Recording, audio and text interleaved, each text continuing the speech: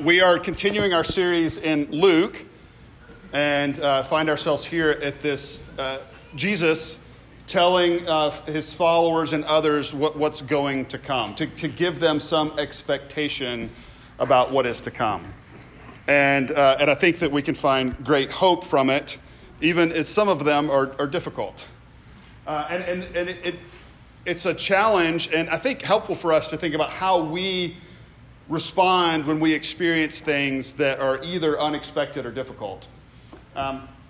When we lived in Denver for 3 years, one of the benefits for us of living there is that we were about 25 minutes from my aunt and uncles, my dad's brother, and they lived in Colorado for as long as I can remember, and they were incredibly welcoming to my kids and to us, and their home was this place of great welcome and joy. They always made it fun experience for us. They cooked amazing food. Their house was comfortable. They had this wood burning stove that was really cozy, and Steph described it as they curated their home in a way that was warm and welcoming. Not curated in the sense of a museum, but they were very thoughtful about their home and the way that people experienced it. So I was alarmed last Saturday when I saw that there were wildfires in Colorado, and the two towns that they were evacuating from, one was Louisville, and the other Superior. They lived in Louisville. And so I texted them and heard that they had evacuated safely, but they heard that their house was on fire, which I realized meant, in that kind of situation, that it would probably be totally destroyed. And that's unfortunately exactly what happened. So out of nowhere, just totally unexpected. I mean, they lived in a neighborhood that I hear forest fires and I think of like Paradise in California from a few years ago that was kind of out in the woods in the middle of nowhere. And this was a neighborhood that has some more hills than we do here. It's not in the mountains, it's at the foothills. So it's not like Indiana, but other than the hills around there, it could have been a neighborhood, a subdivision in Greenwood or Carmel or any of the suburbs of Indianapolis. So it was jarring and unexpected to hear that their whole house had been lost. And incredibly, something we have mourned with them. It's incredibly sad, particularly because of all the memories and the ways in which over the last almost quarter of a century, they used that place to really care for other people well. And they had lots of things of sentimental value and pictures and all kinds of things that were lost, right? And there becomes this question of how we deal with unexpected events, particularly when they are hard ones, when they are difficult ones, when we face things that seem unimaginable. This is the first time that I've known somebody that has lost a home to something like this, like completely lost, right?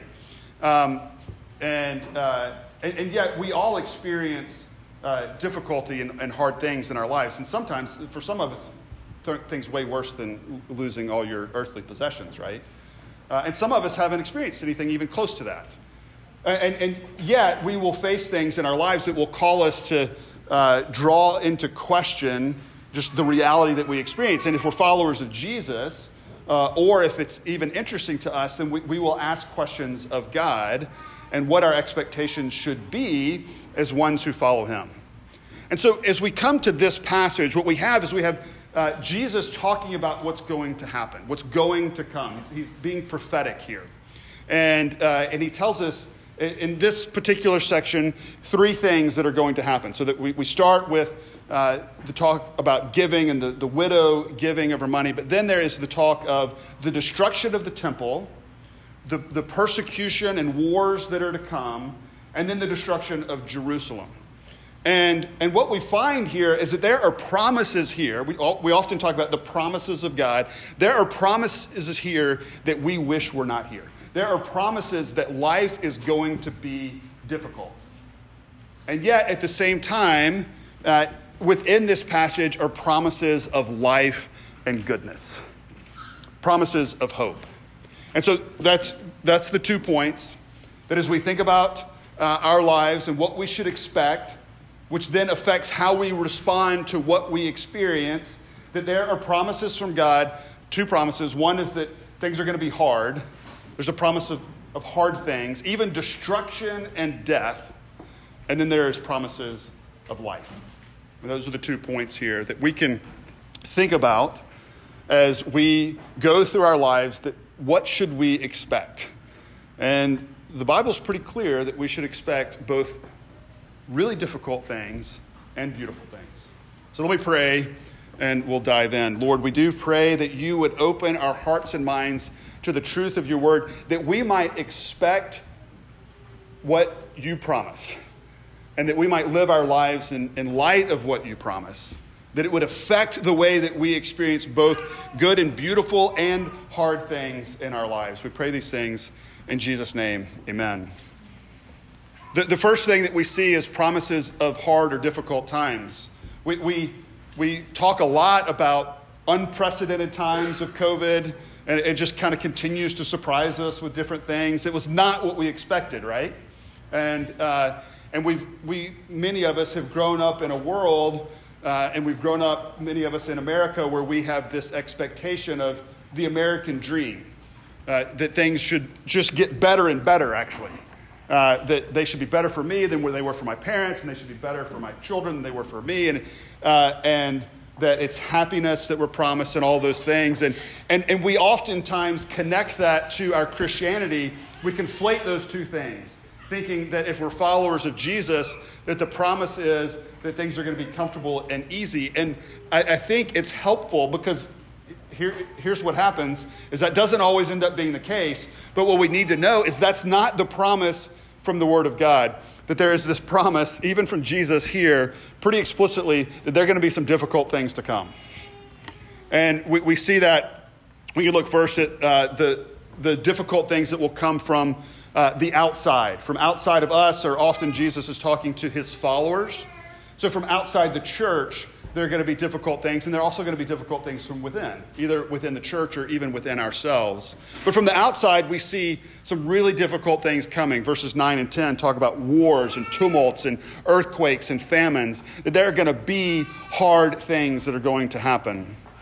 Things that are really quite terrible.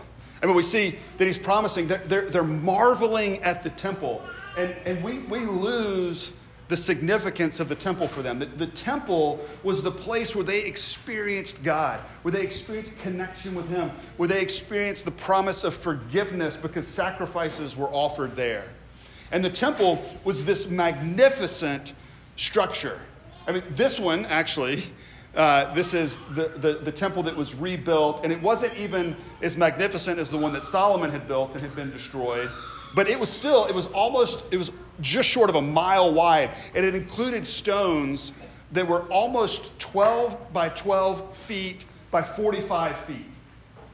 I mean, massive stones. And there were all this ornamentation on it. They were, in verse 5, we see that they were speaking of the temple and how it was adorned with noble stones and offerings, the offerings that had been given to make it this beautiful place. And it wasn't just a beautiful place. We lament and mourn the loss of a beautiful place, like my aunt and uncle's home. Or the experience that you might have had if you heard that when Notre Dame caught fire, fortunately wasn't totally destroyed a few years ago. It's sad, right? It's this iconic place. And yet it was so much more for them, the temple. It was not just that they didn't think this big, beautiful building would be destroyed, but this was part of the way that they thought the promise of God would come to them through the temple. And so Jesus saying that the temple is going to be destroyed was a really difficult thing to hear. Life is going to be hard. And then he goes on to say not just that, but that's part of this bigger thing of the wars and tumults and earthquakes and famines. And then he goes on, it's not just the temple even. So he has in between this promise of persecution and wars, but then he goes and talks about the destruction of Jerusalem, which was also the way that they thought the promise of God was going to come to them. This was the promised land. This is where they would experience all they hoped for. They thought actually that the Messiah, the Christ, Jesus, was going to come as this military king and set up Jerusalem as the capital of God's promised land, right? He was going to be this warrior king, and he's telling them something completely different and not something that they wanted to hear, that Jerusalem itself is going to be destroyed. I think it is helpful to note that one of the things we see Jesus doing is he is weaving both this promise of what comes in the next generation, that actually the temple is destroyed around 70 AD by King Titus, and he destroys, Nero's already persecuting Christians, and then Titus comes and destroys the temple, and Jerusalem is sacked. Horrible things that we would not mention in church happen in Jerusalem. And he gives them this warning to flee. You see, let those who are in Judea flee to the mountains, and those inside the city depart. That he wants them to avoid this horrible thing that's going to happen. But it is going to happen, and they're going to have to deal with this reality of being exiled, of not experiencing the promises in the way that they thought they were going to. Difficult things are going to happen, is what he's saying. And the question then comes for us, how do we think about difficult things that happen to us? How do we imagine how they thought? Again, they thought within their expectations, the framework that they had for the way that God was going to work, that this thing that he was promising, that Jesus said was going to happen, was contrary to God's promises. The same thing happens for us. When something difficult happens, we think, this isn't what God promised me. He promised me the abundant life. He promised me joy and family. And yes, he did promise those things. But we think that they happen in a particular way. And we're reminded here that they don't always happen in just the way that we think they will. That there's actually going to be struggle.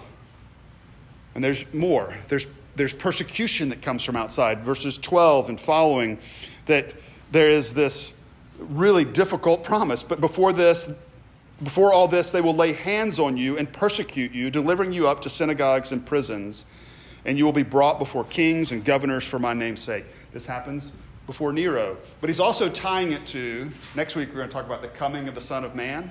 That's the next passage. He's tying what's about to happen here, the promises there, and he is overlaying it with the promises of the end times.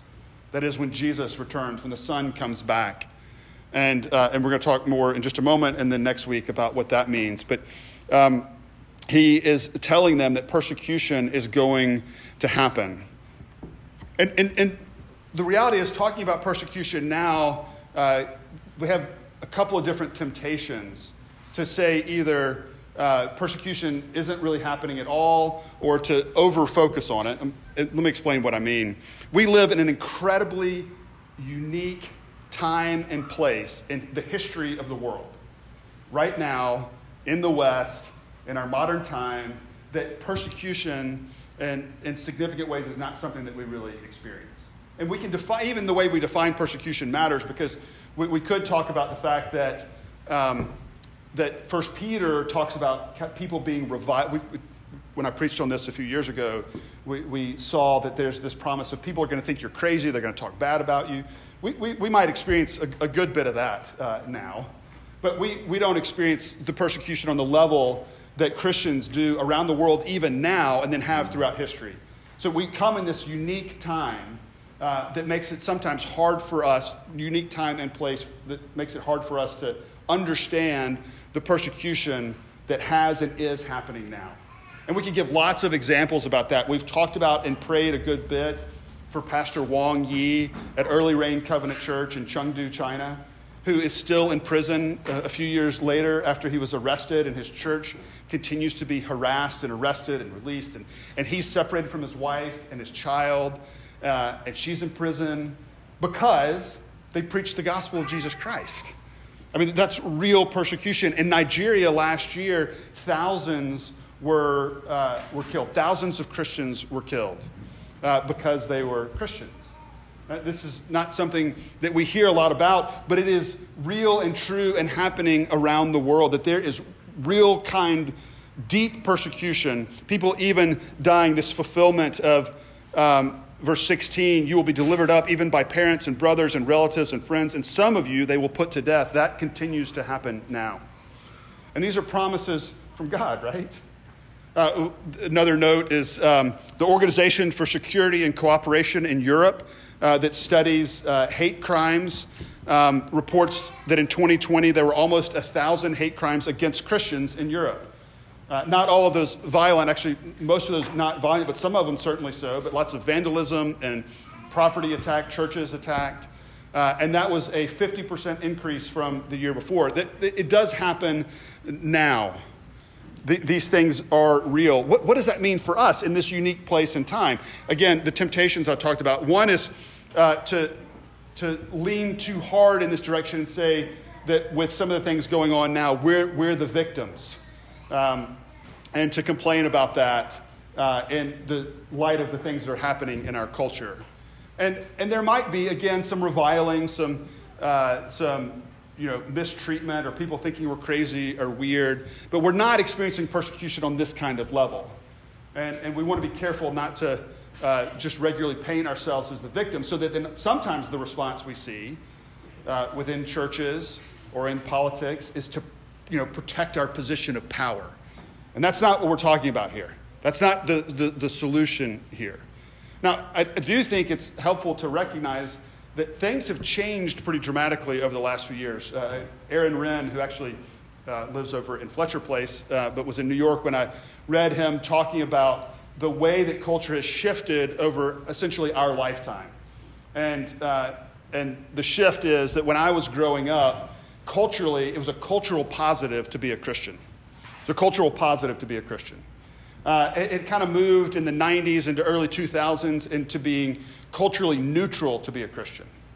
People just kind of didn't really care that much one way or the other. But in the last few years, and really not that many, our culture is changing very quickly, I think you could argue that it's become a cultural negative to be a follower of Jesus. We're hateful and bigoted, and we're dogmatic in all the wrong ways, and there's a list. People have been hurt by the church, very legitimately so, but it puts us in a position of often being in a cultural negative. Now, again, I'm not saying that the answer is to fight for power, to make sure that we don't lose that. That's not the biblical cross-centered answer, but it is a reality of the world in which we're experiencing, and it fits with some of the promises of God, that things are going to be difficult, that we're going to experience hard things. And who knows where that's going to go and what it will look like. Things just are happening in ways that we don't even know what to expect next year, much less the next decade, right? But the call is to continually look to God and his promises and his expectations. Again, some of the promises hard and some beautiful. There's also going to be, he says, difficulty and hard things from within.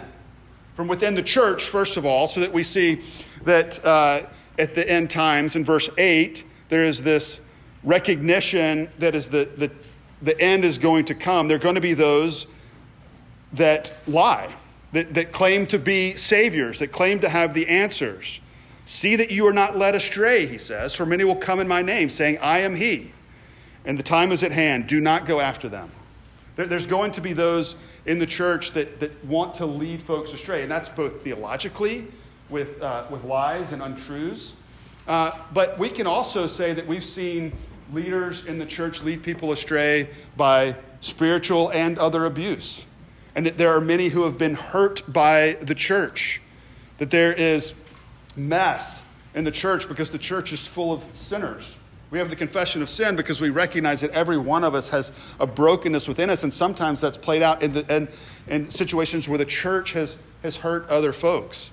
And the question becomes, what's our response in the midst of that situation? You've heard me talk about and use the term deconstruction. And you could define that in a few different ways.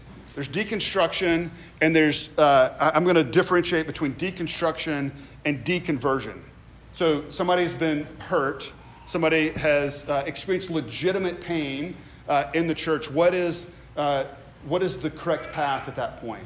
I actually would suggest that deconstruction, as defined originally by the philosopher Jacques Derrida, is the thing that we should pursue. And what that really is reforming, is evaluating our experiences in light of the Word of God, evaluating our culture in light of the Word of God.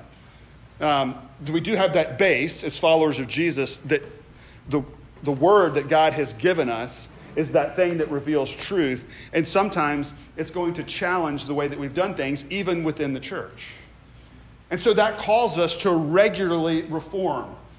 We are a reformed church. You don't have to know what that means theologically, but one of the things that it means is that we should always be reforming, always be made more like Jesus, both as individuals, as families, as a church. So that's something that we should actually be pursuing. And that is going to God with the questions and the problems that we have, instead of turning and rejecting him. Turning away from God is deconversion. Is what we would say throwing out the baby with the bathwater. And if you ever give a baby a bath, just throw out the bathwater, right? You want to keep what's good. It's not the right answer just to reject all authority or to reject God. The answer is, with the people of God, to go to God's word and to him, and to bring our questions to him. That's what the Psalms are all about. We've done a number of series through the Psalms, and that's what they do. My aunt and uncle's pastor sent them this, a quote from Scripture from Psalm 46, followed by a prayer. So they've experienced this really difficult thing, and their whole community is experiencing it together. And the pastor quotes Psalm 46, "God is our refuge and strength, an ever-present help in trouble. Therefore we will not fear, though the earth give way and the mountains fall into the heart of the sea." There's a recognition from the psalmist here that the earth is going to give way, that the mountains are going to fall into the sea. Things are going to be difficult, and in the midst of that, he is our refuge and strength, an ever-present help in time of trouble. And then includes this prayer. Gracious God, we wake up this morning to a world where everything has shifted. We're in shock, disbelief, grief. We're anxious about our future. We're not sure of the road ahead. You are the great comforter. You catch every tear we cry. May we sink into your loving arms. In you we find security, strength, and sustenance. You will make a way for us even when we are unsure of what to do. You have raised up Christ so that all that is dead may live again. We trust in your resurrection promises, even when all we have known has been lost. We give thanks to first responders, to neighbors near and far, for the body of Christ that will hold us and care for us. And we pray for the future and the hope that you always extend to us.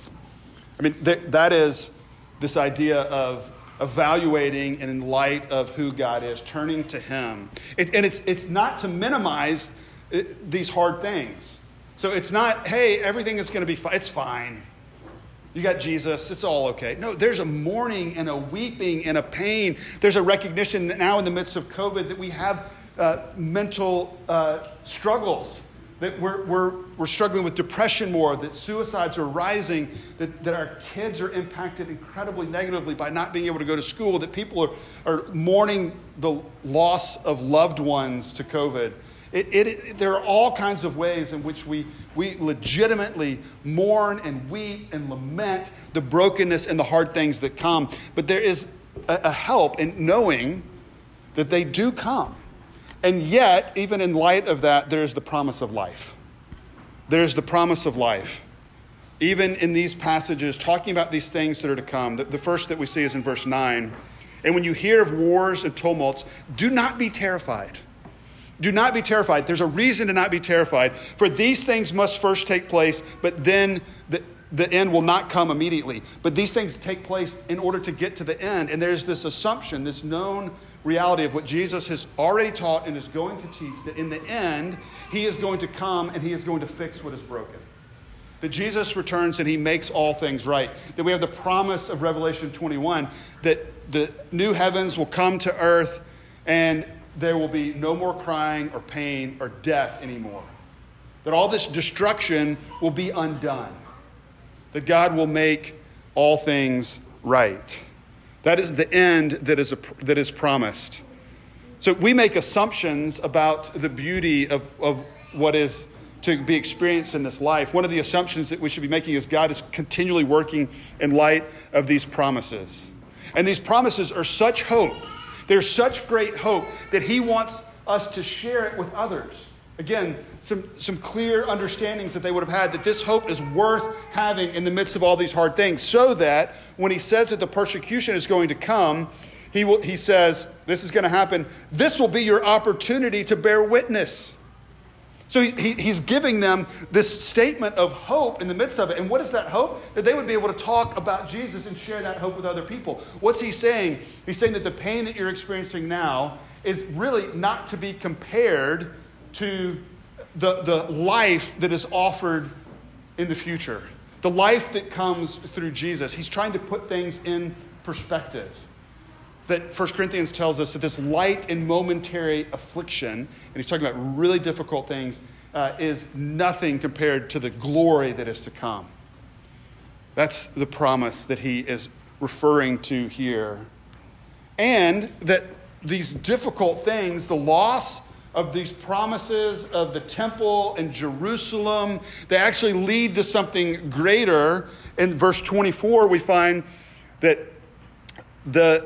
Jerusalem will be trampled underfoot by the Gentiles until the time of the Gentiles are fulfilled. Now, there's a negative role that the Gentiles play here, but then there's a promise of hope. The time of the Gentiles is this thing that we see Jesus referring to here. We see it in Romans 11, that Jesus is working this expanse of his promises and hope, not only to Israel, but to all. So that we, if we're a follower of Jesus here in this room, that we are invited in even though we're not ethnically Jewish. That this is a promise to the whole world.